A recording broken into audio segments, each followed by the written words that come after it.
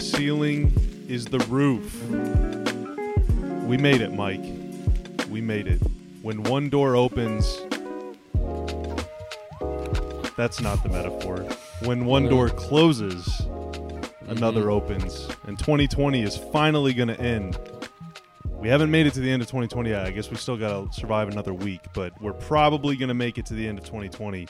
We've definitely made it to the beginning of the basketball season. Because basketball comes back, man, today. Tonight. On NBA Jersey night. We get basketball. What's the slate for tonight? Nets, Warriors, Lakers, bunch of Clippers. Teams I don't work for, I know that. It's the battle for Los Angeles continues tonight. It's still raging on. They just won't stop fighting each other in Los Angeles. Yeah, they just keep battling. You ever been there? Like, you just walk through downtown and it's people wearing Lakers stuff and people wearing Clippers stuff, and they're just brawling. Yeah. Knives, and they take it serious, man. LA Live, more like LA Dead. Cause LA staying alive. Yeah, LA trying to avoid getting in a fight with a Montrezl Harrell fan. Imagine how much confused those guys must feel right now. Yeah. Did they do the half jersey? Do they, like, cut the thing in half if you're like a big Lakers fan or a big Clippers fan, but you also like became a Clippers fan because Montrez? Do you do the half jersey, or do you like burn the other one and then you just like the next time you're at Staples you just buy the new one? Yeah, it's tough for their bank account, but they still have the Rockets Herald jersey, so you can just like paint over that. Turn that one into a Lakers jersey. Because somebody definitely owns all the Montrezl Harrell jerseys. Yeah, That's a hypothetical. We gotta get him on the pod. We gotta get him on the pod. All right, so it is the ceiling is the roof. A little bit of a rough takeoff here, but nah, this is good stuff. Yeah, this is stuff that people want. It's great. So this is kind of it's become an annual tradition, honestly. You and me talking. Unlike any other. This is at least the second year in a row that we've talked right at the beginning of the season. And Ceiling is the Roof has kind of become, if it's not like a guest episode, like Jalen Brunson, we invited him on. He keeps saying no to us, so screw that guy. I just put his name in the title of every one, actually. Until it helps with SEO, that's for sure. But Ceiling is the Roof featuring Jalen Brunson. And he's when it's just you and me, it kind of becomes a pod where we just talk about our feelings. And I feel like that's a good place to start for this episode because with basketball being back today, got some teams playing, and then tomorrow night we got the Mavs playing, and then it's like Christmas, and then it's New Year's, and then it's like, oh my God, they're going to be playing like 25 games in the next week and a half. I don't know about you, but like I just feel weird. Like I'm excited, but I don't feel ready, and I just am it's just really strange. It's like, holy crap, like this is actually, no matter like ready or not, here we come kind of thing. Yeah, I don't know if there's a scenario that could have taken place after the bubble in this short amount of time that would have made me feel normal. You know what I mean? No matter what happened. If they said the week after the bubble or a week after the finals ends that here's our dates, let's go do it, and it was still December 22nd, our opening night, December 23rd, and preseason was going to start, December 10th, 12 days ago, I guess. I don't think there's a way to sequence this in the way we're living right now that was going to feel normal, because time right now is just an optical illusion. Like, I feel like time is one of those pictures you look at and then it's like, oh, it's two women's faces, and then you see it, and then like the next day it's a vase, right? Like your eyes are skewed, your time eyes are ruined. So no matter what was going to happen, you were going to feel rushed, you were going to feel out of place. But once games start rolling, and we saw this with some of the preseason stuff, having a game, off day, game,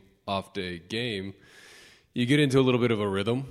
For me, at least, I enjoy the season, at least for the first 50 or so games, and then like that middle 10 to 20, I'm like, this is a long season. And then it's like, oh, playoffs are right there.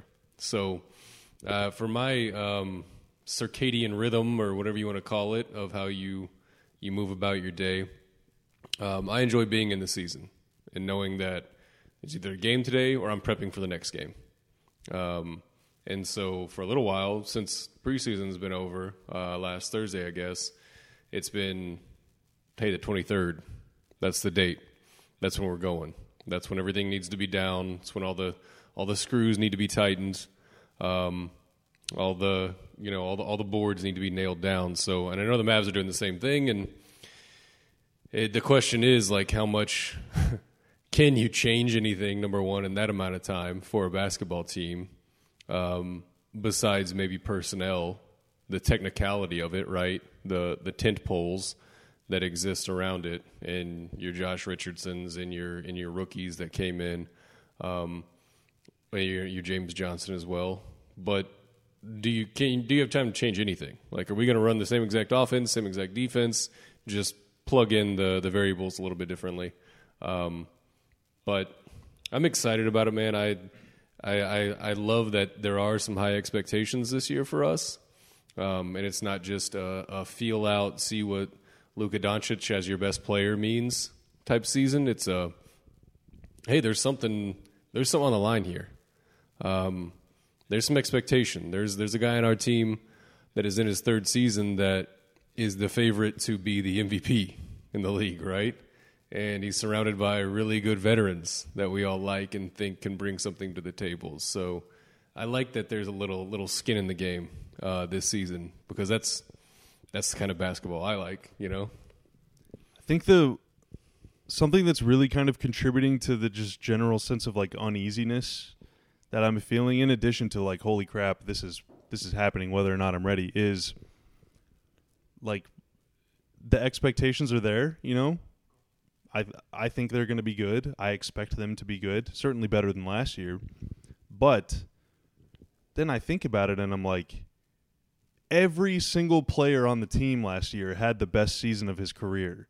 And really the only three that didn't are gone. DeLon Wright and Justin Jackson are gone. JJ Barea is gone. Now they're gone for different reasons and they're on different things, but like the entire team had a career year. And the optimist, and I'm an optimist when it comes to basketball at least, would say, well, that's what happens whenever you have like the LeBron of your generation on your team. I mean, how many guys have had the best year of their lives playing with LeBron? But then the pessimist is like, well, that's just 1 year and it's every player. Can they withstand, two guys falling off or four guys falling off? You mean offensively, right? You're talking about offensively in terms of counting stats and efficiency and stuff. Yeah. I mean, primarily efficiency. And, maybe Maxey had the best year of his career defensively. I don't really know, but there's still plenty to be desired on that side of the floor. But offensively, it's like, yeah, I mean, their margins were so thin last year as it was, and every single player has never been better than they were. So that's another thing where it's like, oh my God, that's just kind of like this huge question that's been sitting in the back of my mind. And we talked a little bit about it with Isaac on Mavs Daily yesterday, talking about that same kind of thing. But that's sort of this looming like fear, I guess, is, well, for example, today's NBA Jersey Day. You're wearing your Dirk jersey, throwback, like 1998 edition, and I'm wearing my Dennis Smith Jr. jersey. Now, I have a closet full of jerseys, but I wasn't wearing a jersey until we started recording, and you told me to get it, and this is the first one I saw, and I thought it was funny. Almost so the same career points, too. That's crazy. You said what? Almost the same career total in points. Yeah, exactly. Between the guys who wear. Yeah. And I just got to thinking, like, 2 years ago, we're sitting here talking about, like, Dirk and Dennis. Like, the Dirk and Dennis pick and roll was, like, a big deal 2 years ago. And I'm just thinking of how much stuff has changed, and a lot of it has to do with 77. It's the same reason why everybody had the best year of their career last year, is because this guy is on the team. And whenever you have that guy, there's always, like, he is just an engine of change. Luka is an engine of change. And a lot of the times when we talk about superstars, like you look at what's happening in Houston, you look at what's happened in like with KD and with LeBron. I mean, he's changed more than maybe anyone in league history, but like normally change is like a bad thing. It's almost like a cuss word. But Luka's like chaotic good change. Like 2 years ago, we were like, yeah, it would be cool if they won 30 games. And now we're like, yeah, I mean, if they don't win a playoff series, I'm going to be kind of upset. And so just all of this stuff is just happening so quickly.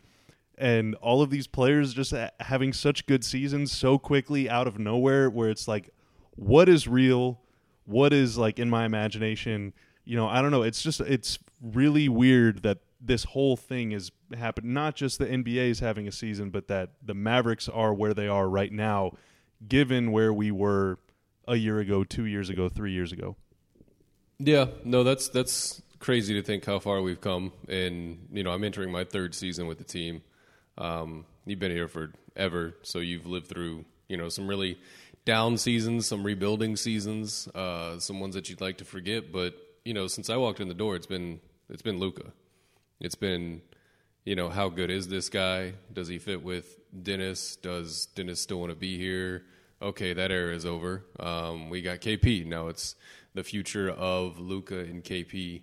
And how does that all fit together? And I think that's still a question we didn't get to answer a ton last season. I think they played awesome together, but those little spurts of the season in which one of them was out, you know, Luka with the ankle thing, KP getting rest, and then at the end of the season, obviously his knee issue that flared up in the bubble. I think that's still one of those, you can copy and paste this from last year's run sheet of what do these two guys as your two best players mean. But the thing I think you're kind of describing that most people might not realize if they're not around the team every day, or, you know, don't get to talk to these guys or don't see how they interact with each other, is this is entirely Luka Doncic's team. I mean, everything about it. The personality of the team, how hard they work, how skilled they are offensively, their mannerisms, how they treat each other, how they joke constantly, and how loose they are. It's his team, dude. And I got a harsh reminder, not a harsh reminder, but like a very poignant reminder that on media day, just seeing him come in and everybody just starts glowing, right?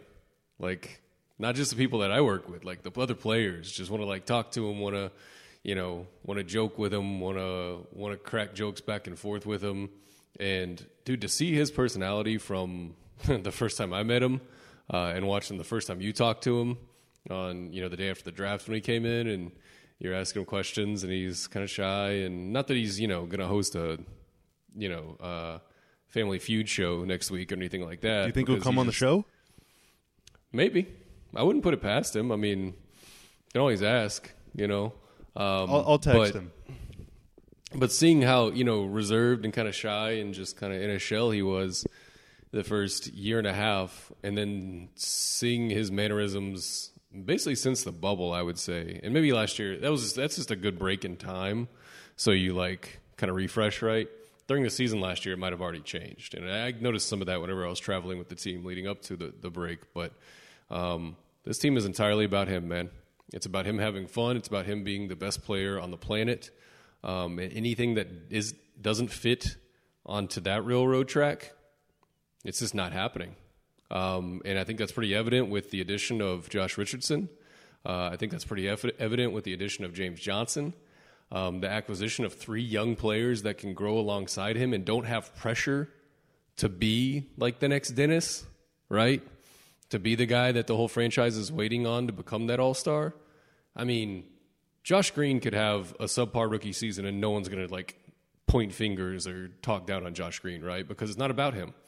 He has a year, maybe 2, to grow into his shoes. And same thing for Tyrell Terry and Tyler Bay and, you know, the other guys that haven't really proven themselves yet. The pressure's on Luka, and this is entirely his team, and it's not by accident. Like, you think these things just kind of happen and a guy shows up, and I don't know, it feels like a lot of the stars we have now kind of got to be stars by either demanding trades or forcing themselves into situations that they wanted to be a part of.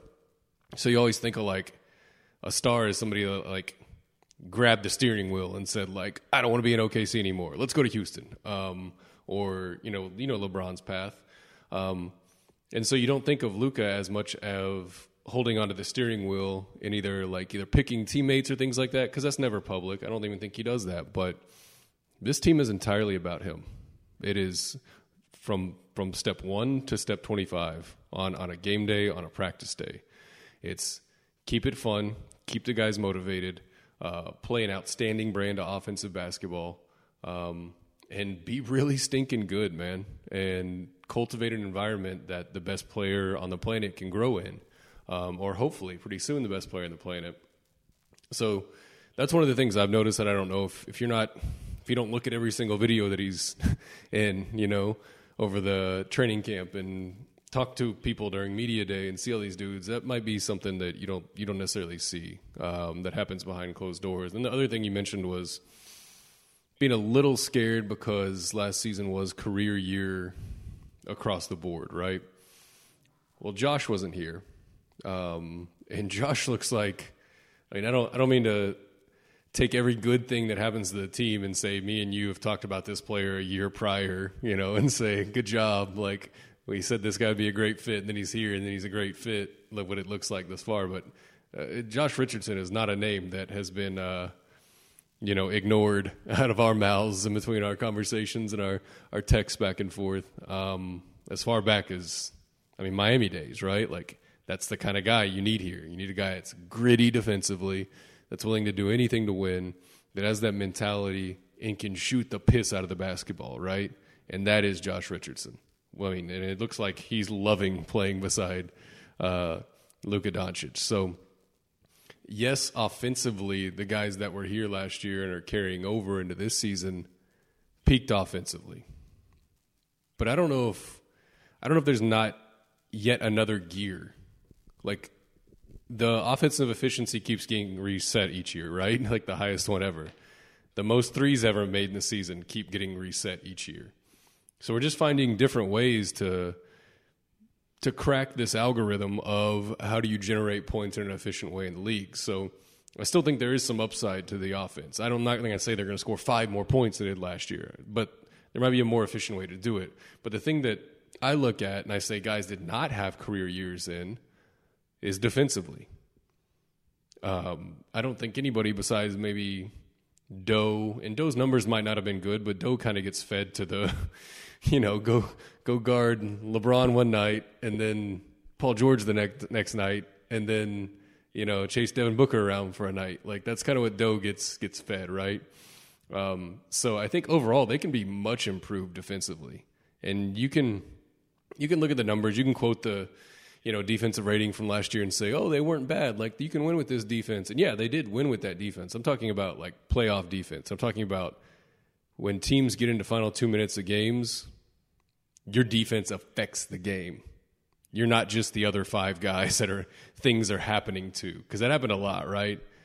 We get into a game and we're up by 6 and there's 3 minutes left and you're like, man, if we can just make one defensive play – and then just not one didn't happen. Not one, There's too many games like that. So to me, losing that many close games in the final, 60 to 120 seconds, that's an anomaly. That won't happen again. I'm going to go ahead and guarantee that. That won't happen again. That's an outlier amongst outliers of how bad we did in the clutch last year. So number 1, clutch, and then number 2, I think the defense is going to be improved. It has to. And a lot of that also kind of rolls into a different conversation of, you need KP out there to be optimal defense on that end. Last season, Finney Smith spent, I believe, the second highest volume of his time. So like the second highest percentage of his possessions on the floor, basically, behind only Ben Simmons guarding all-stars. Just straight up all-stars. Yeah, more than anyone else in the league other than Ben Simmons was Dorian. Yeah. And that also goes for like primary sort of like playmakers, not just point guards. Like, LeBron is, whether or not you call him a point guard, whatever, like that's the kind of guy that Dorian was guarding more often than anyone else in the NBA except for one guy. And the fact that won't be the case this year is really good. Now, Josh Richardson did play on a team with Ben Simmons last year, and Ben Simmons was still that guy, but Ben Simmons is like a generational defensive player. So the fact that they'll be able to switch off, I think, is really good and promising for the defense. But I want to go back to Luka for a little bit because, well, he's awesome, but you alluded to something talking about sort of like the culture has sort of mirrored his personality, right? Like the team has adopted his personality. And I think it was Rick. It might have been Donnie, but I'm pretty sure it was Rick last year who brought it up. Is basically like you want your team to have your star's attitude because like the star is sort of the leader of your culture. And it was very much that way with Dirk. You know, the Mavs are always kind of a fun-loving but hard-working bunch whenever Dirk was here. And Luka seems like a similar guy. They're not the same guy, but same sort of sense of humor and everything. You know, what do you call it? Degrading. Self-deprecating. Self-deprecating. Yeah, Mike, I'm not ready for basketball. Yeah, the self-deprecating sense of humor and everything, but. Whenever JJ, you know, they waved JJ and he gave his press conference, I realized like Luka and Jalen Brunson are now both in the team's starting five for tenure in Dallas.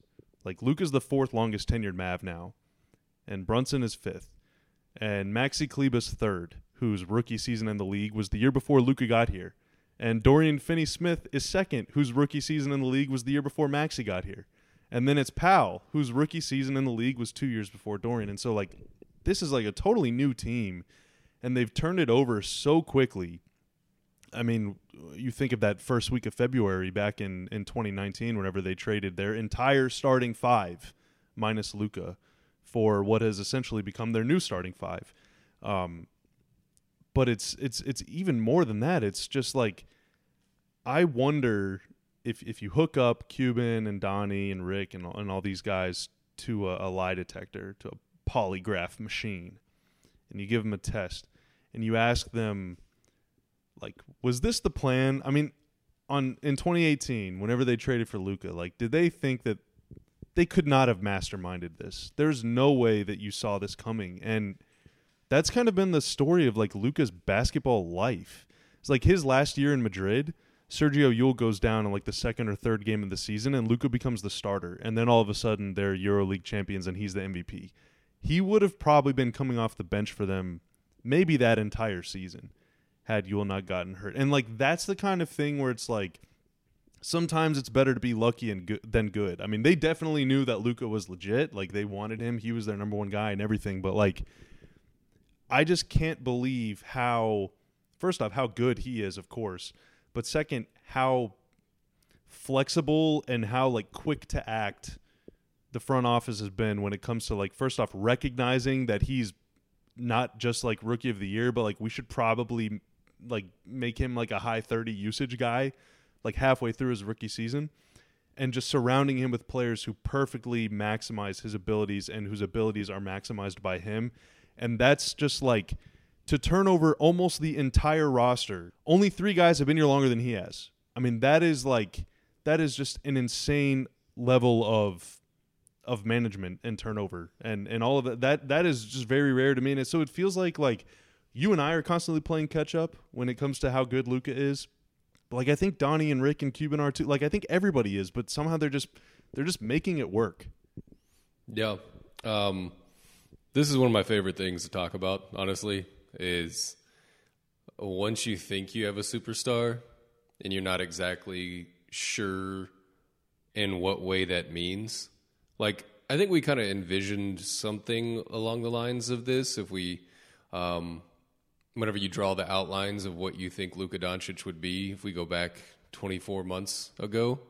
You know, high usage, heavy ball handler, but I don't know if it would be exactly this, like just creating mismatches against every single person on the court and driving defenses crazy and also having the size and strength to bully people whenever they, you know, want to play a smaller guy on you or, you know, dime people up on the attack. I didn't exactly see this it's not even Harden. Like, I don't even know what it is. Like, I just haven't seen a player quite like this. So I think we've had this conversation 3 or 4 times about they're laying this out, not knowing exactly what he's going to be. But they know it's going to be awesome. It's going to be top 5 in the league. It's going to be best at his position and do it differently than just about anybody else.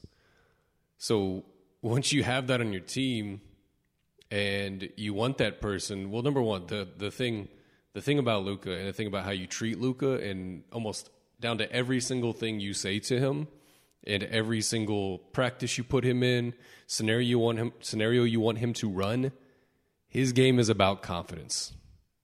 You have to keep him confident.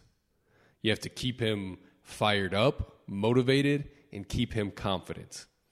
And they've done that since day one. It's keeping the game fun, keeping him confident, letting him know that it's like that kid that's, like outgrew everybody in like 7th grade and they're playing football and they're just kind of like, they look like one of the other kids. And you're just like, man, do you know how good you are? Do you know how dominant you could be? Like, you could get a sack every play if you wanted to. Like, what are you doing? Like, you're just... It's like the elephant that grew up tied to the post, right? And they grow up and they're 20 feet tall and they never like yank the post out of the ground because you just live inside these limitations. And for him, I think he's always kind of done this of get to a new place. It didn't take him long to adapt. Obviously, he's a rookie of the year, but take a minute maybe personally to adapt and then figure it out, man.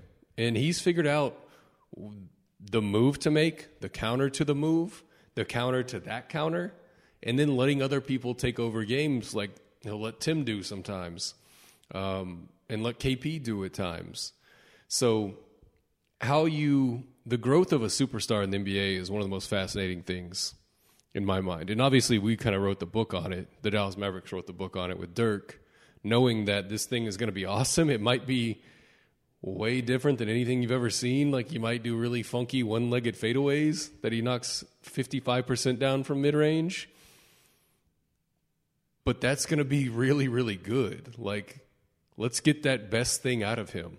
And yeah, it might not be traditional. It might not be an AAU guy that went to a blue blood college and comes through and, shoots 45% from 3 and in college and all this kind of stuff. But it's different enough, and if you give him that open path and say, this team is yours. This team is going to live and die by how good you are. And I guess there probably are phases. There probably are moments where you say, okay, I'm confident that he's as good as we thought he was going to be. Let's trade one of the other ball handlers so he handles the ball all the time. Or let's make him, coaches don't sit in practice and say, hey, you're going to get 30% usage and you're going to get 15% usage. Like, that's not how it works out, right? But you want the majority of your offense in either sets or in flow. You say, this guy's doing it. And how many teams have that guy, number one? That's one of the unique things, is the offensive engine guy just doesn't exist in a lot of places. So it's to see them do it from day one in terms of, I think I've got a pair of aces. Like, how do I grow this? And how do I build everything around this? And then the commitment it takes, number one. Number two is, hey, this kid's 20. He's great right now. He won Rookie of the Year. I've also seen a lot of guys win Rookie of the Year and didn't really get to this level, right? They came in, no one had a book on them, and the next year, 3 years later, I don't know if they actually need a rookie extension type guys, right? No, he took that break going into the second year, got better, became an All-NBA player, first-team All-NBA player.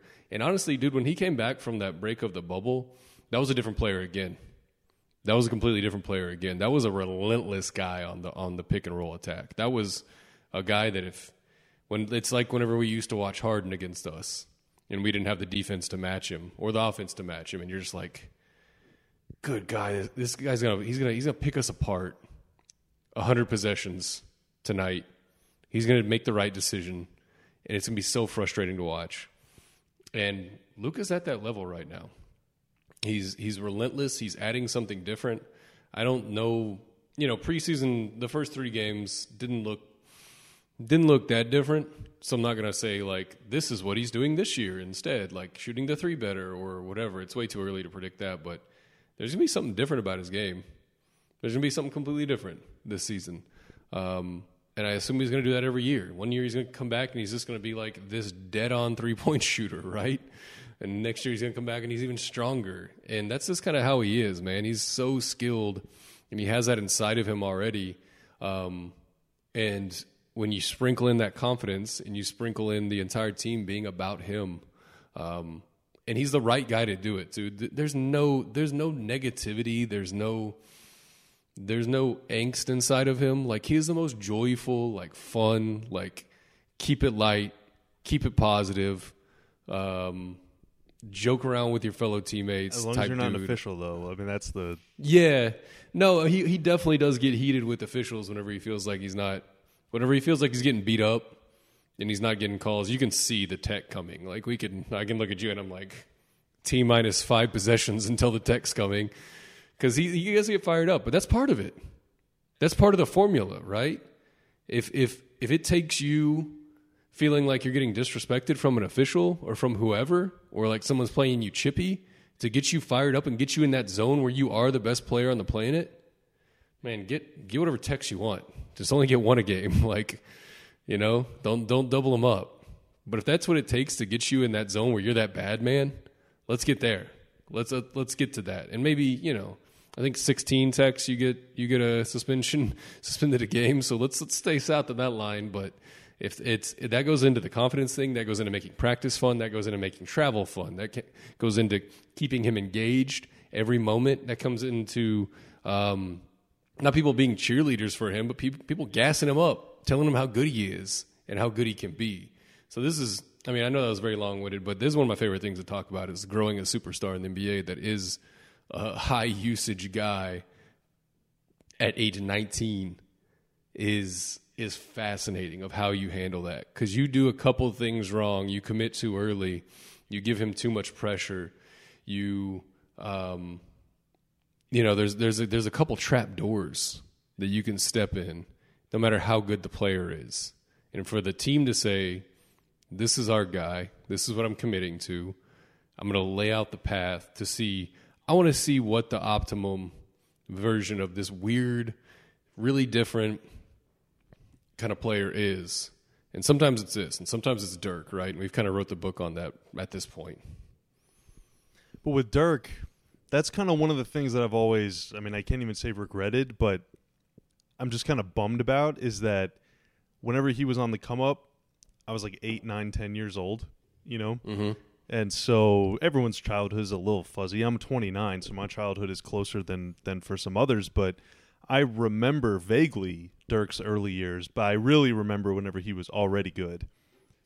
But we kind of get like a do-over with Luka, I mean, we get like a second chance to see the growth and the process, and that is very exciting. So I'm kind of relishing every step of the way. That's like aesthetically, it's kind of sort of whatever to watch a guy complain a lot to the officials, but also that's kind of like his smelling salts, So like it's just whatever it gets him going, No, that's the John Henderson slap the crap out of your face right before the game, right? And that's just that, he's a kid, I mean, that's just what kids do. Like, I don't know, it's like getting to raise a second child, you have to appreciate all this stuff. And it's just really every step of his process. And there's many, many more for him to go as a player, as a person, as a leader. Like I think one thing that has really contributed to him showing his personality more is a growing mastery of the English language. Like all of these things, it's just, I don't know, it's really exciting to me to get to watch. English is the language he's worst at. Yeah. Of the 4 or 5 he knows, that's the one he's worst at. Yeah. That's the one he has to speak every day. And so I struggle explaining how much I like that dude and how fun he can be, and how he can just like kind of control a room and like like he likes attention. Like he likes telling jokes. Like he likes all this, everything that you would think a good leader is about. He's just not fully comfortable when people are lobbing grenades at him in a language that's his fifth best language. And not everyone has to be, LeBron year 10 in front of the media. Well, he's 21. That's the thing. He's 21. Too. Like, I don't know. I don't remember what LeBron was like when he was 21. I'm sure that he was probably a little better interview. Even though maturity standpoint, they were probably like the same guy. Maybe slightly different, but whatever. But LeBron had spoken English for 21 years by then. Mm-hmm. But I'm really curious to see what 25-year-old Luka will look like and what 30-year-old Luka will look like. And now LeBron is 36 or 37 or whatever. What 37-year-old Luka will look like? I mean, they might be. It might be the same guy, because Luka is just as he sees the game and thinks the game at just as high a level too. And that's one of the most interesting things I think about listening to LeBron interviews is sometimes he'll just go on these just mental paths. You're like, holy crap! Like he is vividly recalling a play that happened 7 years ago. Like that is awesome. I mean, I think Luka has that sort of that brain as well. But I feel like no matter what he did professionally, obviously he's an exceptional basketball player and a super unique athlete. I feel like knowing him just like that much and being around him, I feel like whatever he wanted to do in life, he probably could have done. Like he's that smart. Like he dives that much into whatever he attacks. I mean, you see it in knowing 5 languages and caring to speak the language of the place he lives, and being that locker room leader type guy. It's a friend of everybody and everyone feels like they can talk to. I feel like no matter what he would have done, he would have been successful because he would have attacked it with this attitude that like, no, I'm figuring this out. There's not another option. There's no or turning around is just not going to happen for me. So if he was going to be a basketball player, if he was going to be, whatever, an engineer, fill in the blank of his profession, like I feel like he'd be awesome at it. And that charisma and charm and stuff is very important because now that Dirk is gone and now that JJ are gone, and those are the two torchbearers of the culture and also just like of the team attitude. Like those are two of the funniest people ever born. Now that they're gone, Luka is kind of like in charge of that. And so it's noteworthy to me, I think, that guys like Josh Richardson are already saying like, yeah, this team is really tight. Like they're, we got great chemistry already and all that stuff. Trey Burke is still kind of new. He was here once, but he was only here for a month or so before and a month or so last season as well. And he's saying, yeah, we're already really tight. Like that kind of speaks volumes about Luka too, because he has a huge impact on all of that stuff. But it's a 17-man team if we're counting two-way guys, and so there's a lot of other people to talk about. But Luka's development is easily the number one thing to just continue watching about this franchise and about the whole NBA. Really, I mean, you can listen to. He's the next guy. If you want to hear people talk about his MVP odds or like break down his raw numbers, I mean we could do that. But I feel like the thing we owe y'all whenever you're listening to this is like what we see behind the scenes, and how we got here. More importantly, what was put into this moment, because that's things other people can't talk about. Like we can break down, I think he'll be, this offensive rating this year and he'll shoot better from 3 and just like put like some guesses together. I don't think that's the stuff you listen to us for. Yep. I think you want to know like what kind of evolution he's making like behind the scenes in the locker room. And I literally texted Jake after second day of media day whenever Luka came through, and year one he did some funny stuff for me, like he sang some songs and like I was like, oh, I kind of like this kid, he's cool.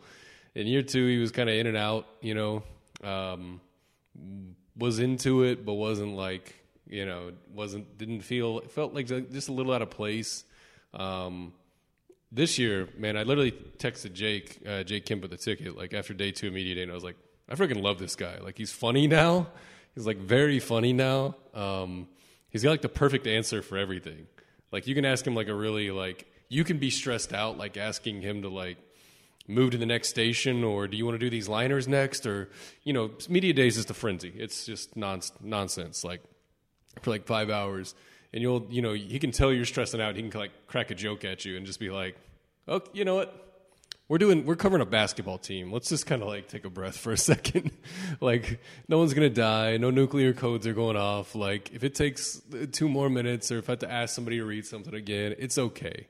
But he can read that room like really well now, and he's funny, and I really like the guy. I personally like the dude now. Not that I disliked him before. I just didn't really know who he was or what he was about. So let's talk about basketball a little bit now. Now that you just said that no one listens to us for our basketball takes, let's do it anyway. So it's Mavs at Suns, Mavs at Lakers, Mavs at Clippers, then versus the Hornets, versus the Heat.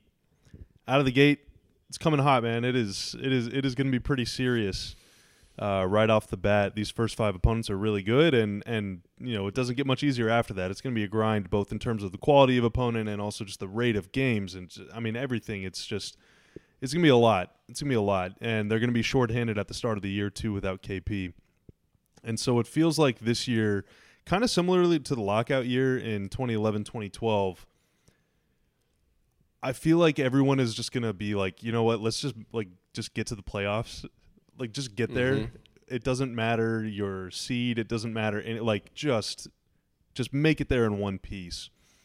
And that kind of attitude could benefit a team like the Mavs, who's a little younger and maybe more naturally equipped to handle all these games, and they got the depth and everything. Like, maybe the Lakers don't take a 4-game road trip in February very seriously. Or maybe the Clippers are like, you know what? We're good tonight, guys. Like, we're fine. And I'm not saying those will happen right away or against the Mavs, period. But it might happen at some point. You and I both expect the Mavs to make the playoffs. And frankly, I think at this point, it's like win a series time. Like, I think that's the stage that they're at. Maybe other people have different opinions. Maybe they need to go on more of a run or whatever. I say get there, avoid the play-in tournament for sure, get better defensively for sure, be better in crunch time for sure. And if you can do all of those things, get there healthy too. Get there healthy too. Yeah, get there healthy for sure. People that don't follow this team every day or aren't super Mavs fans might laugh at you whenever you say in the bubble we really could have used Dwight Powell and Jalen Brunson, but we really could have used Dwight Powell and Jalen Brunson. Yes. Yes, 100%. And the other thing you were talking about was the beginning of the season, this kind of murderer's row for the first 3 games with Phoenix. You assume being better. Like they're better. I'll respect Chris Paul until he's no longer in the league. Also noted that at some point he's going to get too old. I don't think that's now, judging by what OKC did last year, with him being their best player, but. You're getting scheduled these tough matchups because the NBA they're not foolish, right? They want. I was watching. I watched the ESPN earlier today for a little while I was doing some work, and you know what the Christmas Day ad is? Mavs at Lakers. You know what the opening night tomorrow night ad is? Mavs at Suns. So we're a marquee team. Yeah, we are that team. We're a marquee matchup at this point, and the NBA is not foolish. They want really good matchups at the beginning of the season because it's not difficult to understand how weird life is right now and how out of rhythm everyone is and how important it is for a product, an entertainment product, to sink its teeth into you really early in the season. If Lakers-Clippers is an insane game, and then Lakers-Mavs on Christmas Day is crazy. And then we get a couple other all-timers that happen in the first week or two. You need this, we'll be fine if they're all blowouts. We'll move on as if normal. But you need these ratings to be up. You need people to be interested that are fringe fans. And one of the ways that you do that nowadays is getting the best young player in the league on that national TV. And calling him Luka Legend in the ad, too. That's an official nickname, but not approved by anybody that's in Dallas. He is still forever the Don to me. But that kind of leads to the whole conclusion is fans we're sort of fans. We're in this gray area, but national expectations, fan expectations, our expectations, the team expectations, they're all higher. Success is, desired, certainly. What would be a success for you? Is it what I laid out, where it's just get to the dance and in one piece and try and take one, or is there something more, or is there something that was off that list that you want to see? What is kind of like 8 months from now we're looking back and like, yeah, that was a good year? I think you need to, in game, big picture, I think you need to advance out of the first round. If you don't, is it the end of the world? No, depending on the matchup and depending on, what happens along the way, because you can get your pen out and write down where you think our win total will be, and then, you get to February and there's things that are affecting games, and Dwight Powell tears his Achilles like last year, and then you're like, man, what are we doing with our big man rotation? And then, KP has to sit a little while. And you just don't know, you look at a matchup 2 months away from now and you go like, oh man, our starting five versus their starting five, that sounds really fun. Like, let's watch that game. And then you get there and it's like 4 of the top 5 players are out that night or missing weeks, right? And so it is this kind of marathon of I've always said this about fantasy sports, because I feel like each season is so far from the last one that you forget like most of the tricks you have in your bag, or like to calm down, or like, hey, this is the time of year that Derrick Henry starts murdering people on a football field.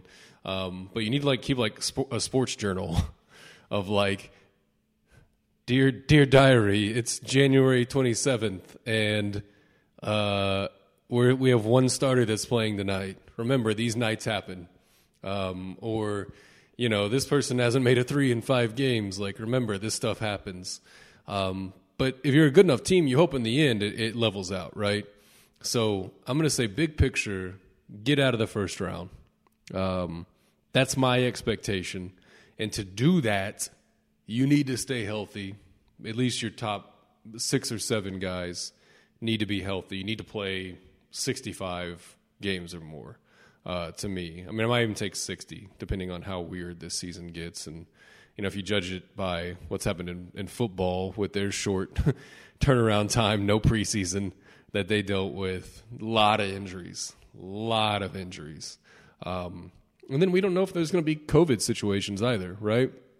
We don't know if someone's going to get in the contact tracing protocol across the league and then you're out 2 games or 3 games, because our schedule's different.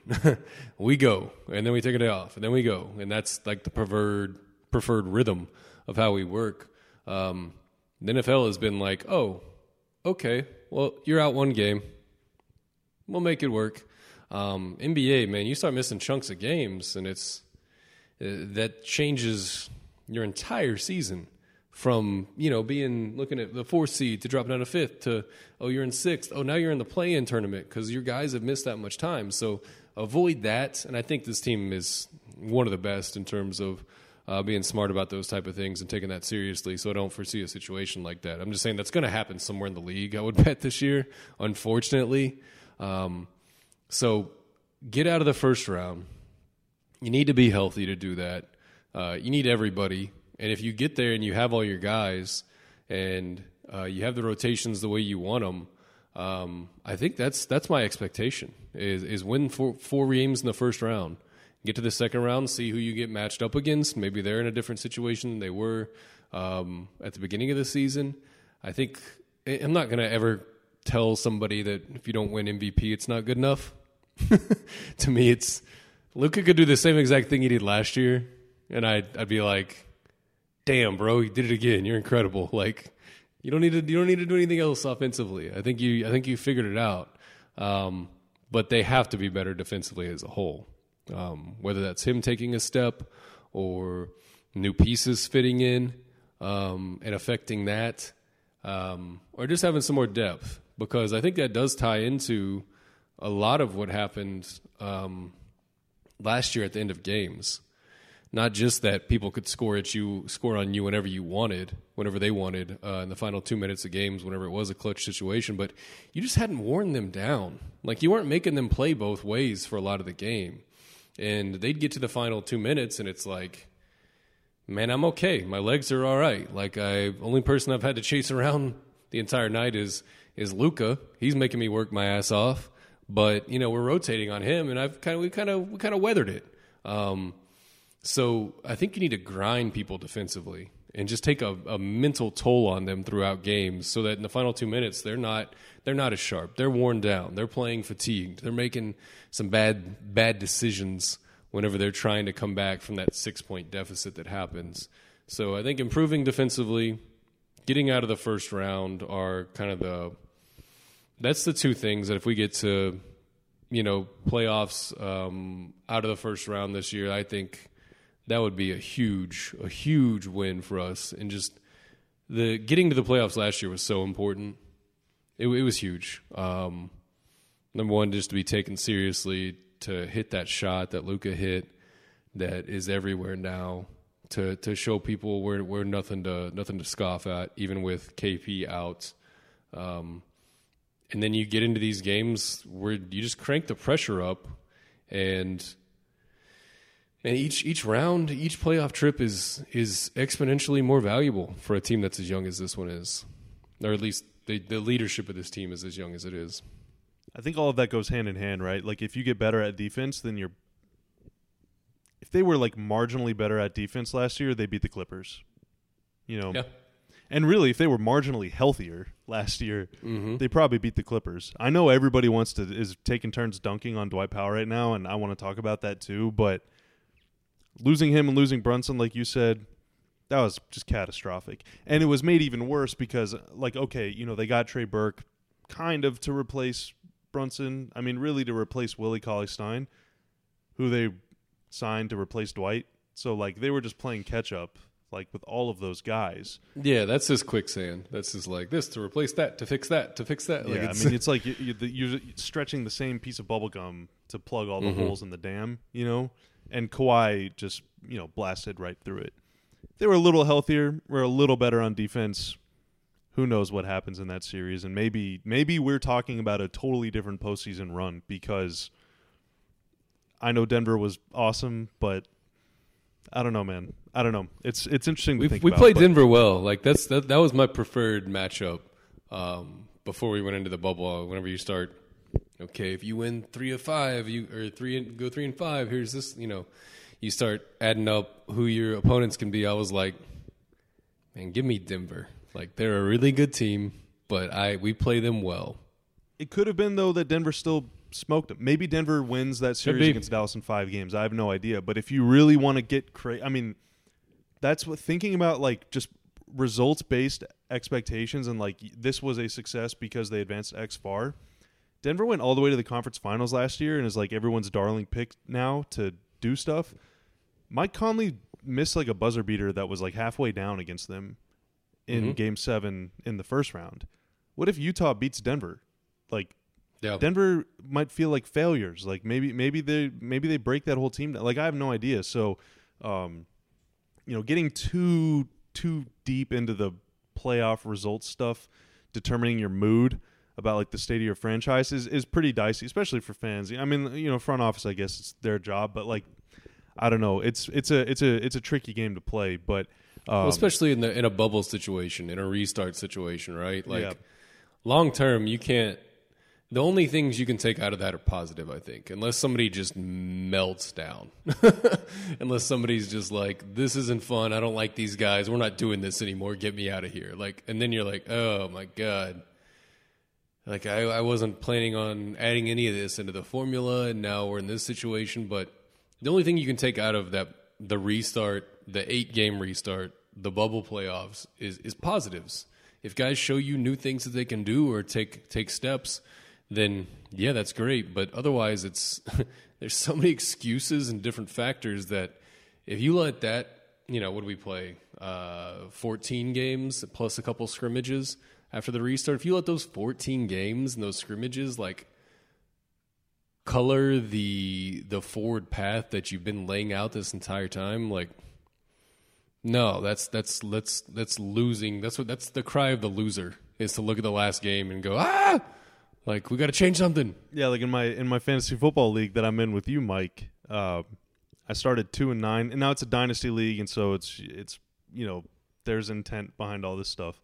But I have won my last 4 games in that league, 2 of which have come in the consolation tournament. So I'm feeling great heading into next year, knowing also full well that these games do not affect next year at all. Like they are maybe David Montgomery is who you thought he was. Yeah, maybe he's RB1. Maybe he's RB1 moving forward. Interested to see how the rest of that league played out. Who's in the final? I don't know. I'll have to check. I haven't looked, and I haven't looked all year. I think that's why I'm in last place, because I just haven't been managing my team. Yeah, not up to date on it. No, I get it. Yeah, McCaffrey was in my starting lineup all season long, so I must have had a good year. Yeah, must have been good. If I clicked on that one, or really any of the leagues I'm in, I'd be in the final. So. Oh wow, well that's cool. Doesn't matter. It doesn't matter which one I'd click on. Yeah, well, good for you. So the last thing, tomorrow is Festivus, Mike. So in keeping with the holiday spirit, I want to give you a chance to air a grievance, and I want to air one grievance of mine. I'll go first because I know you have plenty of grievances, but I want you to narrow it down to one in your head. So I want to give you a second to think. Oh God. My grievance, my big thing that I'm just going to be. Thought we were going to talk Dwight Powell. That's mine. Oh, okay. Yeah. So the thing that's I'm going to be rolling my eyes about all year long, is, and I don't want to be a jerk about this, but like there's a sizable look. Everybody has stuff to complain about. You like the team. You don't have to like every player. I get it. We went through it with Wes Matthews for 4 years here. Everyone thought that he's like, some spawn of Satan because he turns it over sometimes. Whatever. I understand. I've been there. Whatever. Well, they paid him max, so if he didn't live up to that, he should have taken less. He should have said, no, I will not make the maximum amount or close to it that my profession wants to pay me. Yeah. And now that's his fault. It's his fault. That's his fault. It's his fault. It's his fault. But like, just to show you that I'm on Team Fan. When I was younger, Michael Finley was my favorite player, and then Dirk came along, and Dirk became my favorite player. And then sometimes Michael Finley would take shots late in games, and I would be like, why didn't you give it to Dirk? And then I'm like, oh, yeah, because Michael Finley is an all-star. Like, he's, like, really good, So, yeah. Sometimes you, like, want to fight guys that you also love. I mean, it is what it is. But anyway, there's just a huge amount of just, like, angst about Dwight Powell being a starter for the next, like, 10 games before KP comes back, or maybe even fewer. I have no idea. Maybe more. I have no idea about that. But because Giannis like scored on him a few times in his first game back after recovering from an Achilles injury, and it's just like, okay, sure, he's never been like the rim protector. He's and especially if you're gonna have basically 4 wings, 4 smaller guys around him, then there is going to be pressure on the center in this offense, or defense, I guess. Offense and defense, same thing, but whether it's Porzingis or Powell or Willie Cauley-Stein or Boban or Maxey, whoever the 5 is, if it's going to be 4 wings or two wings and 2 guards or whatever, there's going to be a lot of pressure on you on the inside, But it's really weird, Mike. It's really weird that there's this level of like, I don't know, like venomous hatred for the guy. Like, he just tore his Achilles. He's making a comeback. I don't get it. I don't get what people expect. I don't get what people hope for. It takes guys time to get back to full strength, and the way to do that is by playing.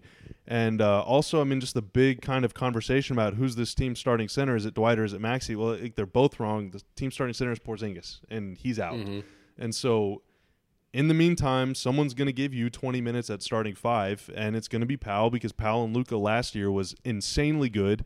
And if you really want to be like shocked, the team's best defensive duo last year among like their top 6-7 guys was Dwight Powell and Tim Hardaway. Dallas allowed 105 points per 100 whenever those two are on the floor. Like, that's just like stupid, but it's just really really weird He's like tops in the league at what he does, and I know he's not tops in the league at really anything else, unless it's like good dude counts, because he's like one of the best people ever. But he's a really, really good rim runner. He's a really, really good partner for Luka, especially missing KP. You need to – Dallas's entire offense, the best offense ever in league history, is predicated on a guy setting a screen for Luka and then doing something after he sets a screen, whether it's popping, rolling, rescreening, slipping. You got to do something. And the best person on this team at setting ball screens is Powell. It's not even Porzingis. It's not. Porzingis is amazing. Luka KP pick and roll is amazing, and that's the future of the team and all that stuff. But statistically, and also just in terms of like options and the kinds of problems it causes centers whenever Powell is rumbling down the lane, it just creates such chaos.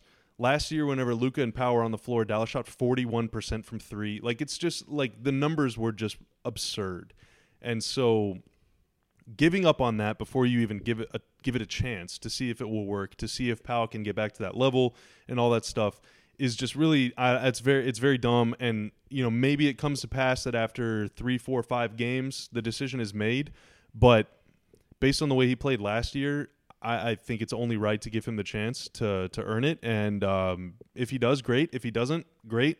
Either way, it's a lot of hand wringing for like a week and a half of a guy starting before KP comes back, and then we're all good. So I just don't get it. I know people love Maxey. I love Maxey. I remember telling you 3 years ago he was the best big man on the roster. Worst. I mean, this is like I've long been a Maxey Kleber stan, but just let it happen, man. Just like I was saying, just enjoy the Luka climb. Like, just enjoy all of this stuff. It's like it's a good thing that you have so many good players. I don't know. I don't get it, but you need a destructive force as a screen setter next to Luka. And for as good as Maxey is, and he is great, Maxey is a fantastic player. If he is the guy that Luka's going to be working with in the pick and roll and the pick and pop, there's going to be just something missing from the offense. I think he's great at spacing the floor, occasionally screening, but mostly being a kick-out guy for a shooter, and then a defensive maniac. And that role is great off the bench. Or in the starting lineup next to KP if they want to do that. But as the lone big, it's just, I don't know, it's asking a lot of him. And so I am all aboard the give Powell a shot train. And I'm also not all aboard the be toxic online about sports train, because like this is just a freaking, I don't know, it's like this is the best Mavs team in like more than a decade, and we're just getting mad about something that doesn't really matter. So just for the love of God, just take it easy, just enjoy it. That's my airing of grievance, Mike. Yeah, I don't know if you wanted me to do a elevator pitch for Dwight Powell. I'm fully ready to do that, but if you give it to me if you want to. I'm really glad I don't operate in these circles anymore, because I would have, that I don't even see this stuff anymore, I guess is what I'm happier about, because I would flip a ass on somebody if I saw them bad-mouthing Dwight Powell at this moment in time. I don't care if you like his contract. Like, again, see previous discussion about Wes Matthews. Who made way more money than Dwight does now, by the way. You go into your office next month and tell them, I'd like to make less money. I don't think I've been doing as well. Or next time they offer you a raise, say, no, why don't we just do half of that? Like, make as much money as you can possibly, whoever's going to offer it to you. Like, contracts are so stupid for fans to worry about unless they're, like, crippling your entire salary cap, which Dwight is not. Dwight is worth his number and then some. So it's just like it's just a double digit. Like, anything over $10 million for some reason sticks in people's craw because it's quotable whenever you're being an armchair quarterback watching a game and wow, $10 million for that? Like, shut up. So that's one of the things I think I've heard that a long time about Dwight Powell, and I'm like, but he's good at basketball and he's pretty awesome on the pick and roll and he has legendary numbers in terms of offensive efficiency. You wouldn't pay that money for that? Go look at the guys that just got extensions, the rookie extensions that just happened. Dwight Powell's better than almost every single one of them, and they're making more than him. I guarantee like double what he makes. Yeah, like double. So you don't know anything about how money works in the NBA if you're complaining about Dwight Powell, and it's based on this prerequisite of I don't like his contract. Dwight Powell is a Mavs success story if there's ever been one, man.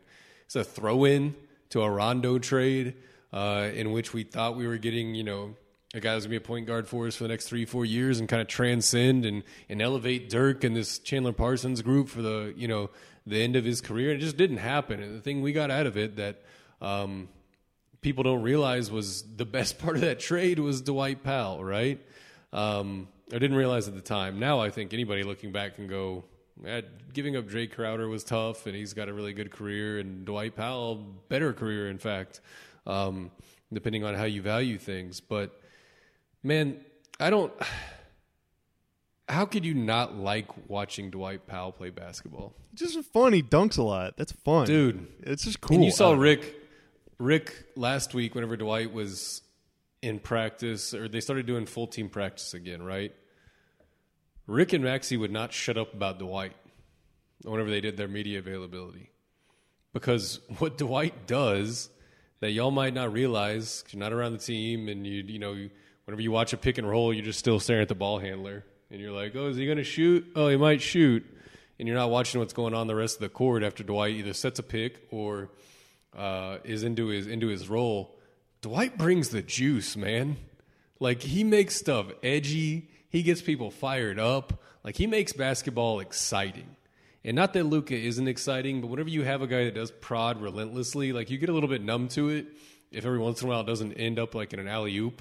And it's just a guy kind of like, doing a walk the dog on his yo-yo down the lane every time, and he's just deciding, do I want to kill you here? Do I want to kill you out there? Do I want to shoot from here? Dwight brings the juice, man. Dwight brings an edge. Defensively, you're always gonna have nits to pick with Dwight Powell, but especially if he's guarding freaking Giannis, which again, like, yeah, right. And Jesus, what are you doing? What are the other options right now? Like, if we had Rudy Gobert on the bench to come in and play starting five whenever KP couldn't play starting five, then okay. But Maxey's been awesome coming off the bench so far. Like, he really fits in with that group. And you need, man, I like Maxey so much. He's another Mavs success story that, like, people around the league are starting to, like, appreciate a little bit. He's starting to become, like, not a household name, but like an NBA household name. It's not the same thing, right? Maybe once a quarter he'll set that pick and roll to the basket and devastate your defense. Dude, it's like every other time Dwight Powell sets a screen, he is causing an entire system collapse of your defense.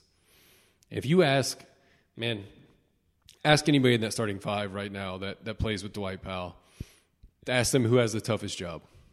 I guarantee you, Luka, J. Rich, Tim, Dorian would be like, man, Dwight's got to work his ass off. He's got to throw his body around. He's got to, someone's trailing Luka on the pick and roll, and he's got to let them just put their shoulder into his hip 25 times a game and then turn around and beat them to the basket. Like, he's got a very difficult job, and he's extremely good at it.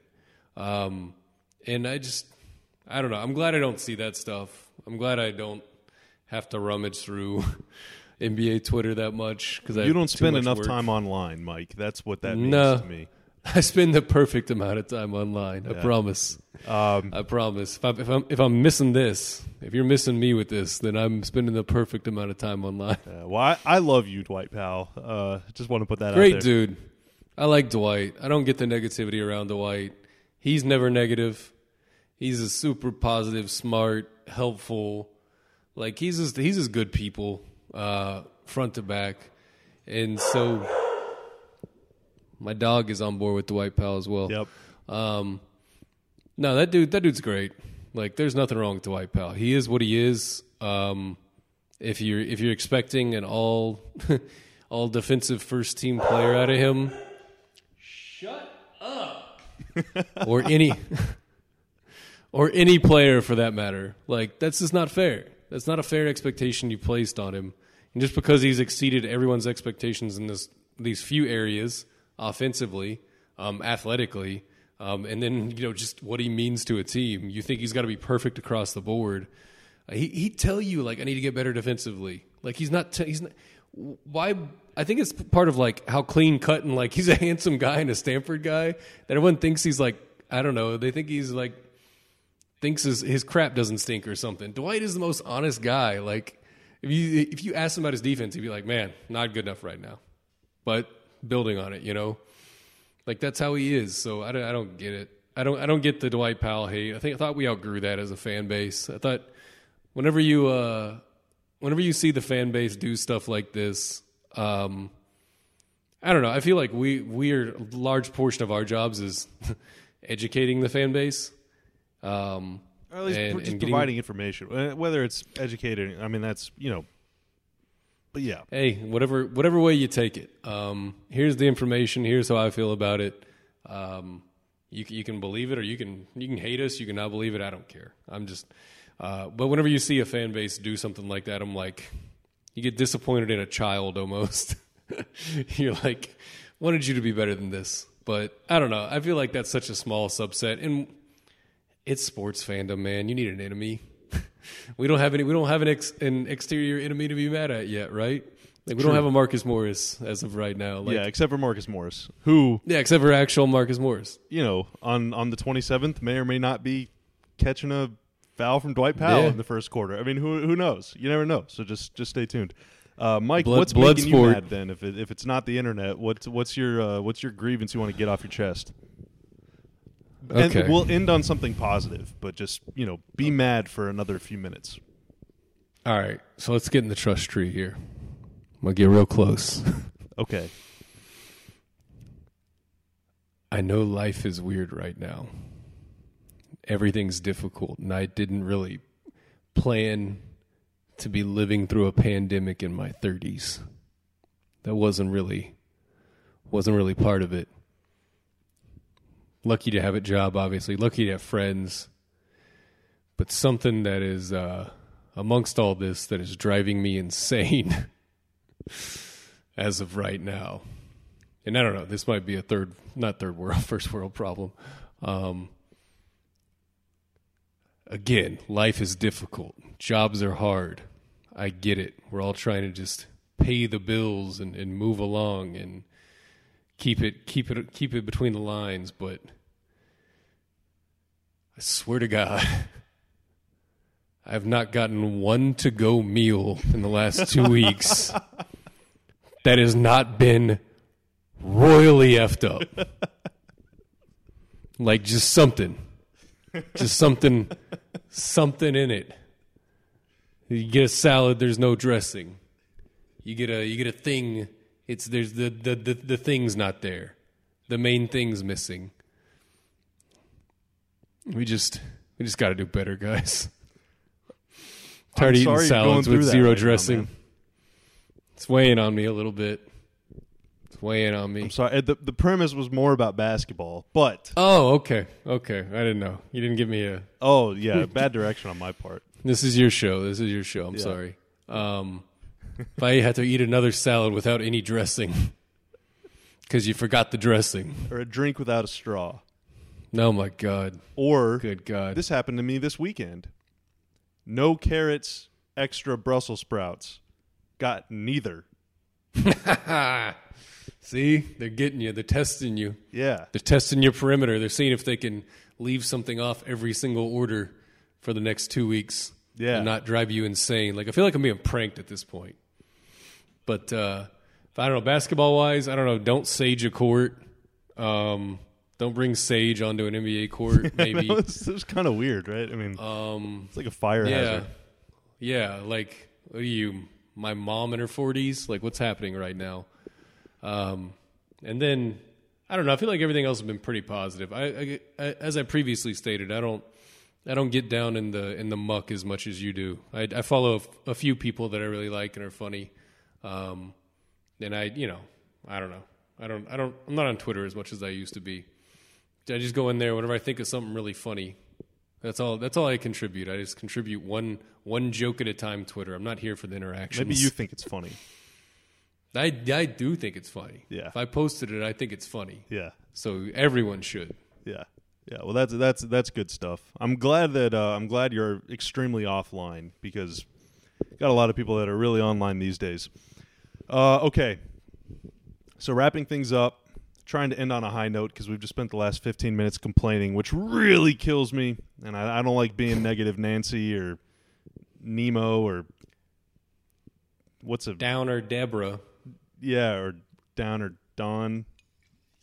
Whatever. Yeah, you got to get some of those that have male names on them. It's 2020, guys. Yeah, I mean, come on. What are we doing? I hate being a complainer, a whiner. So I'm complaining about how much I'm complaining. Let's end on a high note, man. It's a rare achievement. Yeah, I just want to reiterate. This is like the best time ever to watch this team. And I know we said that last year, and it ended up kind of being true. Best offense ever. Playoffs. They were great. Buzzer beater, game winner. So, like, it kind of turned out to be true, and this year's probably going to be better, and everybody agrees that it's going to be better, like 5 out of 5 dentists. Like, everyone, the Mavs are now there. But I talked about it with Isaac yesterday on Mavs Daily, which you should listen to, and you should also listen to all the podcasts on the Mavs Podcast Network, Mike, you specifically. Okay. How Isaac said they're kind of like in the sweet spot, right? Where like they're good, but there's no like expectations, you know? Yeah, no one gets fired if you don't win the championship this year. But we're starting to get there, you know. We're the zone, like we're about to step out of the zone because Luka's going to get into junior year. It's junior year of college. Yep. Things are about to get real. And so like it's just when things get real, the fun we can sort of lose you can lose the plot, right? You can sort of like get too swept up in the day-to-day. You can get too mad about Dwight Powell starting. You can get too mad about how Luka took a step back 3 in that one game, you know, and he should have passed it. Mm-hmm. Just like I don't know. My whole thing, my whole bit in general is that basketball is fun. It's a sport. We should just enjoy it. Like just have a good time with our friends. Easy for me to say that, but my whole thing this year is going to be, especially with the number of games and guys are going to get hurt and miss time and COVID and the world sucks. Like there's so much stuff to just be bothered by, and that there will be even more to be bothered by once they start playing games and losing games because they are going to lose games. My whole thing this year is just going to be just enjoy it because, like I said an hour ago about Dirk and Luka, and this is like our second chance. This is like when Robin Williams becomes a kid again in the whatever that movie is. What is that movie called? Hook? No, I mean close, but Patch Adams? No. Dead Poets Good Society. Morning Vietnam? It's like Dante. Whatever. Who cares? We get to begin again, man. Like this is the Flubber? beginning. This is only the beginning, and it's just I don't know. I'm just really gonna try and enjoy the whole thing. Last year was first year without Dirk. This year is first year where like things are getting real. Every year there's gonna be something different and something new, and it's I don't know. It's really exciting, and it's gonna be pressure packed, and it's gonna be tough, and there's gonna be bad losses, and there's gonna be good games, and I don't know, it's gonna be great, but one day we're gonna wake up and it's all gonna be over. And so I just want to be able to I want to be able to enjoy every step of the way because this is shaping up to be a heck of an era that we're about to enter. There's no doubt. I gotta pinch myself every once in a while. I know people that's the funny thing about being online, man, is you can see like the most uplifting stuff and then see the just absolute dregs of just negativity wash over you in the same 5 minutes. When I do really appreciate the fandom whenever they are like, man, this kid's 21 and he's this good and he plays for our team. He works for the same company I work for, right? The same person signs his checks. We're on the same insurance. We walk through the same place. My dog's on insurance as well, which is tight. But I am going to Power of positive thinking, Mike. Power of positive thinking. Turn you over to a home. Anyway, no, dude, this is the good times. This is the stuff you're going to tell your kids about. And the thing we said at the beginning of last year too is you're going to tell your kids like remember that game that Luka hit that step back game winner against the Clippers, right? So it's time to make some memories. It's time to make some bigger ones, some bigger, brighter ones. And I think we're positioned to do that. And I don't know, man. I got really into. I'm always pretty much into like fantasy football. Like I enjoy it, but I feel like I've become like an obsessive about it over the last 9 months, because it's been like the one thing I could do that was like always there. Like we got a dynasty league, so I'm prepping for that, and then I'm doing this every day, and just having some kind of rhythm in your day to day that is based around sports and entertainment and enjoyment is for me, I find it extremely beneficial. I don't know if that's for everybody. I don't know if everybody needs this kind of stuff. I feel like we do. And we took it for granted for so long, man. We were just like, I'm not going to pay attention until the third quarter. I'll check the halftime score, and then I'll start checking in. Like, this is such a cool, number one, time in just technology and sports fandom when you can watch any game you want. You can know as much as you want. You can follow teams that employ 10 people to bring you the information about the players that you want to know more about, or see coverage of them. So number one, we're just super lucky to live right now where we're not having to go to the newspaper the next morning and figure out what happened in a game, or just create these storylines. I know that the sitting at a bar having a beer talking about the game aspect isn't quite there yet, but trust me, we're trying to manufacture ways to do that where people can just get some sense of community with one another. But it's going to mean this season. We might look back a couple of years from now and just be like, man, how the hell did we do that? Like, how the hell did we pull off this season? And we'll look back at all the work, and sometimes situations like this make people crumble, and sometimes it makes people have just astronomical breakthroughs. And I just think about the stuff that we're trying to do this season in terms of content, and I hate saying fan engagement because that's such a throwaway term to me that just is like a buzzword that just gets like tossed into meetings whenever you don't really have anything to say. But actual connection, like fan connection things we're trying to do are above and beyond what we've ever done before. Our content's going to be stronger than it has ever been before. And just the creativity that's come of this time is super inspiring to me for someone that has to work in this and cover this team, or gets the privilege to every day. And one of the things we've talked about is making the next Mavs fan. Like, I feel like that's been my job for the last 2.5 years, is making the next me or you. Like, putting stuff in front of a kid that, or a teenager, or somebody that's 20 that isn't quite into sports yet, and just having something that you make that the end result is an outsider going, damn, that's cool. Like, I want to be a part of that. And then you become obsessive about it. And, some people, there's a large part of the population that isn't even into sports. Like, I get that. If you're not one of those people, good for you. It frees up a lot of time in your life. You probably read a lot more books than me, probably spend a lot more time with people than I do. But I find community in this, and I find it's my responsibility to try and do that for other people.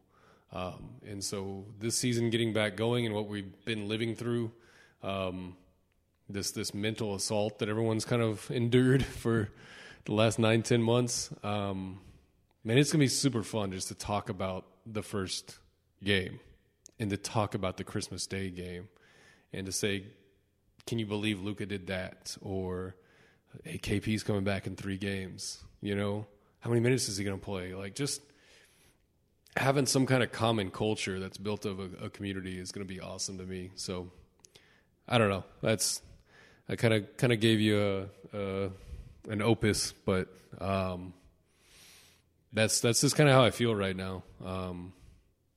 With how life is, and most of my best friends on earth are people I've met through sports or working places in regards to sports, and a lot of it's Mavericks stuff, right?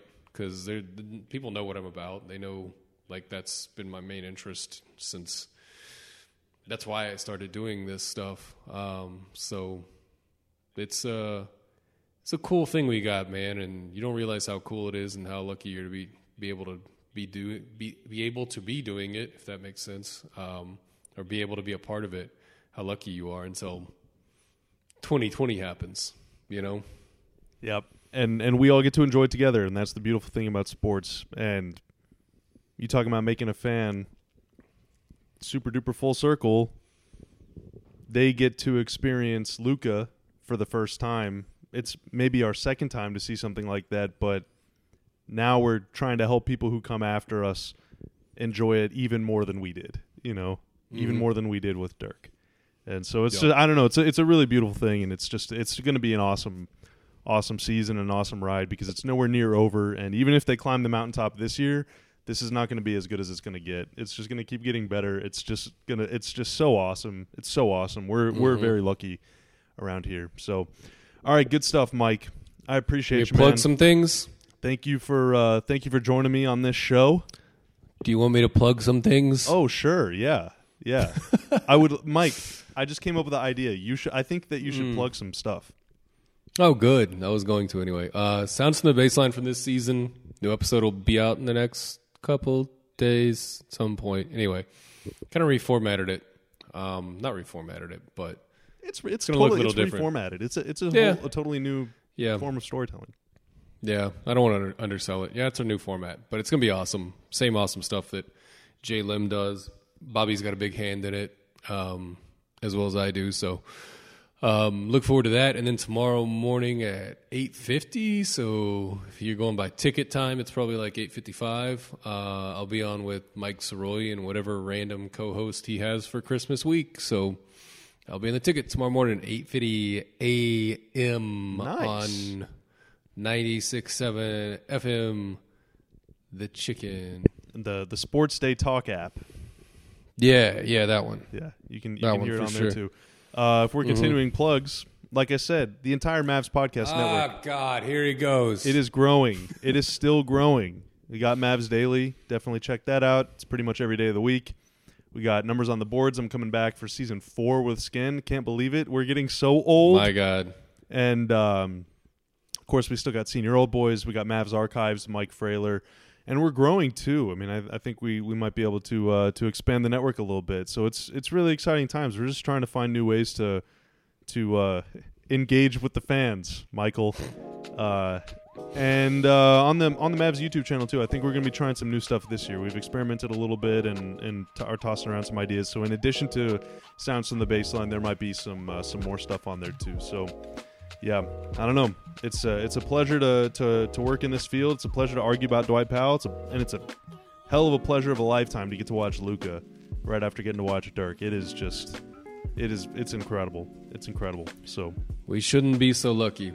We should not be so lucky, but we are. So we got to live it up, baby. We got to live it up. Living it up. And that begins tomorrow when the Mavs open the season against the Suns. And then it's Christmas against the Lakers. And then next week we're coming home. We're going to be rocking the green on the alternate court at American Airlines Center. It's going to be amazing. Cannot wait for this season to start and to get to go through it with everybody, with each and every one of you. So thank you for listening. If you enjoyed, please feel free to rate, subscribe, review, share with your friends, share with your enemies. Tell everybody you know about The Ceiling is the Roof, because we're going to make it happen. We're going to keep moving forward with or without you. So you better be part of the ride. Tell your mama. He's Tell Mike. your I'm aunties. Bobby. And we'll be seeing you.